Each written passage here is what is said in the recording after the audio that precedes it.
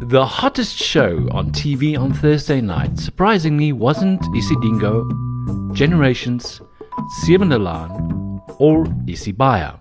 Point of order. Today we cannot fly to Durban because there is a minister who is making sure that SAA is dysfunctional. Point of order. Today we sit here with a minister that is working for white monopoly capital, making sure that state-owned entities go to his friends. Point of order. We call for an adjournment. Point of order. That the president must go outside and make sure that he makes an announcement to the nation. Can you please sit down? Pravin Gordhan is no longer a minister of this country. We cannot sit with him. We want to see Pravin. All the high drama you would associate with your favorite soapy or telenovela took place in South Africa's highest legislative body. Honorable Speaker, we have a murderer in the house. We have a man who's got blood of innocent people in this house, which is supposed to represent the wills of our people. And therefore, it is incorrect for you to have extended an invitation to the clerk. It's an unrepentant apologist of apartheid who is not willing to accept that apartheid was crime against humanity. And I therefore suggest, Honorable Speaker, that we please request the clerk to leave this house because it doesn't belong to this house. And that's where we find ourselves this week on This Story.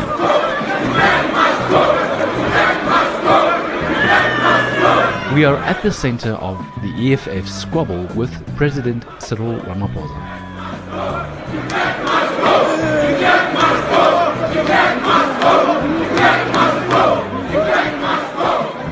I'm Rian Grobler, News 24 senior desk reporter, and I'll be anchoring this season of the show. You're listening to The Story. It's a new podcast from News 24. We'll speak to journalists and experts about the week's biggest story. This is what we saw, heard, and uncovered this week. We have in our studio News 24's assistant editor for Fast News, Sheldon Marias. Sheldon, high drama at Parliament on Thursday. Hello, Rian, and yes, thank you. Well, we burnt the midnight oil. You know, we thought those late night sonars had stopped with, Jacob Zuma's administration. But here we are, Cyril Ramaphosa's fourth administration, and unpacking how it all unfolded. We expected some sort of high drama. The EFF for weeks had been threatening to disrupt SONA if Cyril Ramaphosa didn't fire Pravin Gordhan before his fourth SONA speech. So we expected some fireworks. But it actually started off on a different turn. Still fireworks, just focused on the different person. It wasn't Pravin Gordhan, no. It wasn't Cyril Ramaphosa, well, not directly. It was one F.W. de Klerk. And why, you may ask? Well, the EFF has never really been a fan of the former president. It calls him a president with blood on his hands, and it believed that he, as the last apartheid president, shouldn't be in a democratically elected parliament. You know, they said, specifically Julius Malema and his deputy Floyd Shivambu, saying this man was never elected by all South Africans, only white South Africans. And that was where the high drama started. I don't think anyone expected it to be centered on F.W. de Klerk. And there he sat in the gallery, and, you know, I suppose through his years of training on how to deal with difficult situations, he sat there stoically, his head down at times, or he would look up, but not much of a reaction from him in any way, you know. And Thandi Modise was the one who was taking the fire as such, and she was quite firm, and she made it clear that this was going to be her show. And that's where it all started. Sheldon, do you think the EFF's antics are getting tired? You may not like their politics, you may not like what they do, but they have a lot of smart maneuvers to keep themselves in the conversation. And I think a party of their size wants that. You want to be spoken about. You remain part of the conversation. A party like the ANC will always be a part of the the conversation due to its size and the fact that it's in government. You know, the DA will always be there because they're the opposition party, so they're often speaking in opposition to the ANC. A party like the EFF may not have the resources that the other two parties have, so they need to find ways to remain part of the conversation. And now they've taken that, and now they are part of the conversation. But could this be the last kick of a dying horse? I don't think it's it for them. I think they'll find another way to remain relevant. Some people may yawn, so, you know, the shock factor is no longer there as it was under Jacob Zuma. But some people will still view it as you know, them leading a cause, them taking up the fight for people that feel that apartheid is still something that we are living with, and its legacy and its remnants is what we're living with. And that someone like de Klerk should never enter the House of Parliament because he was an apartheid president, elected only by white people.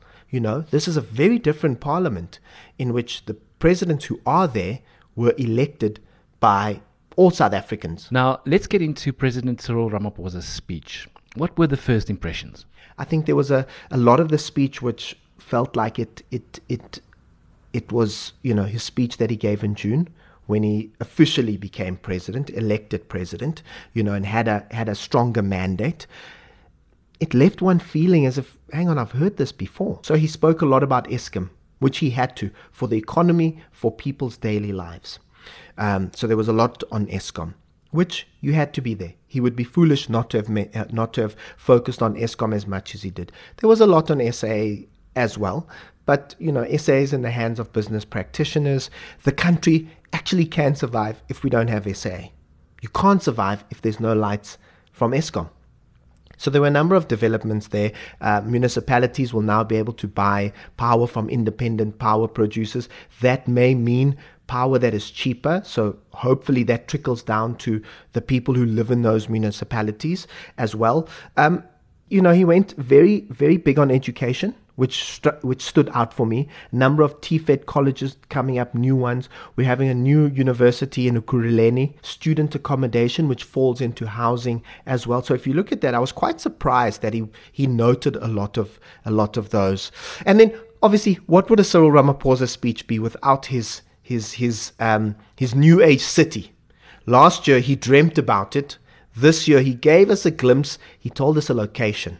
So now we at least know it's in Lanseria. Okay? Lanseria, for those who don't know, is on the outskirts of Johannesburg as you're heading towards the northwest. But do we need another city? I don't know. When we've got cities and we just need to make those cities work better. Can we even power a new city? Well, at current rates, we can't even power the cities we have. But anyway, that's the president. So your overall impressions are simply summed up as same old, same old. Rian, not much to be inspired about, to be honest with you. The president initially looked tired, and I mean, just the way his fourth, SONA started, one would think, geez, you know, how's he still standing? But the thing is, he has to continue standing because the country's certainly not standing, and that is a big problem. Very quickly, what are some of the things that you think you could have focused on a bit more? I think health is a key area. So as much as he went really strong on education, what are we doing around health? Medical negligence claims remain in the billions. The waiting times at our public hospitals. And then you've got the looming spectre of NHI. But he glossed over it as if it's like, oh, the people welcome it. Is this the end of the honeymoon phase? I think he's fast losing the leeway people gave him in the beginning. And I think more and more in the run-up to the speech, the messaging was, you're losing time. You're at risk of losing credibility. There are a lot of people who I think still have faith in him. I think it's also, who else are you going to put your faith in? Is the other reality that South African voters face. Who else are you going to place your faith in to turn the country around? You know, where are there options of strong, credible leadership to lead the country? Now we wait for implementation. It's all we can do. Thank you, Sheldon. Thank you so much, Rian. It's been my pleasure.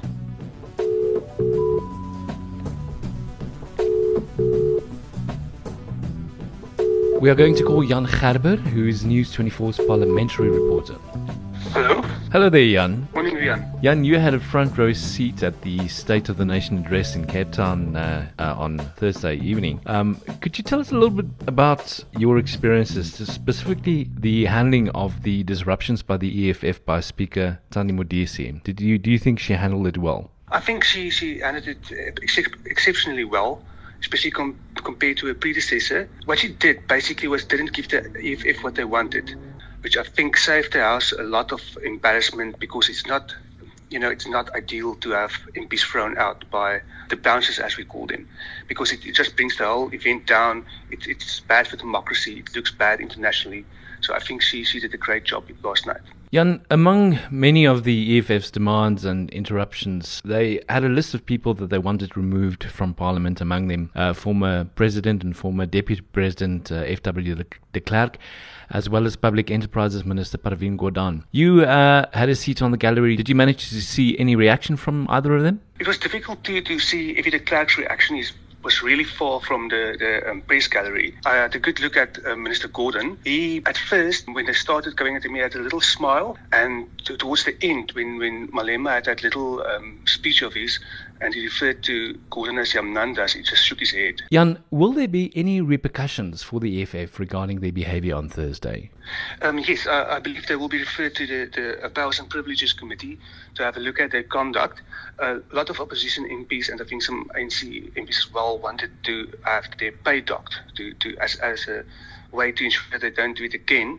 I'm not sure if the rules would allow that for the Speaker to just unilaterally subtract people's pay, but it could be an effect if the whole disciplinary process goes through. Rumour has it that Public Protector Busisiwe Mkhwebane left early, actually even before Ramaphosa could deliver his address. Yeah, I'm not sure exactly when she left, but also I noticed that she didn't appear to stand when the judiciary entered the House. Jan, earlier this week there was some confusion about the attendance of former President Jacob Zuma. Eventually it was established that he was not attending owing to his poor health, but I believe the Zuma family was represented at SONA last night. Well, indeed. Mr. Duduzane Zuma was spotted in the public gallery. Afterwards, I saw him chatting to Gwedi Mantashe and Jimmy Manye. It's unclear who invited him, whose guest he was. Jan, as far as SONAs go, what are your impressions of the 2020 State of the Nation address? I think it was a little bit better than both of his speeches last year, but it still didn't come close to the Tumamina speech in 2018. So it was a good try from Ramaphosa, but we still have a long way to go. Yeah. Jan, thank you so much for joining us. Thanks.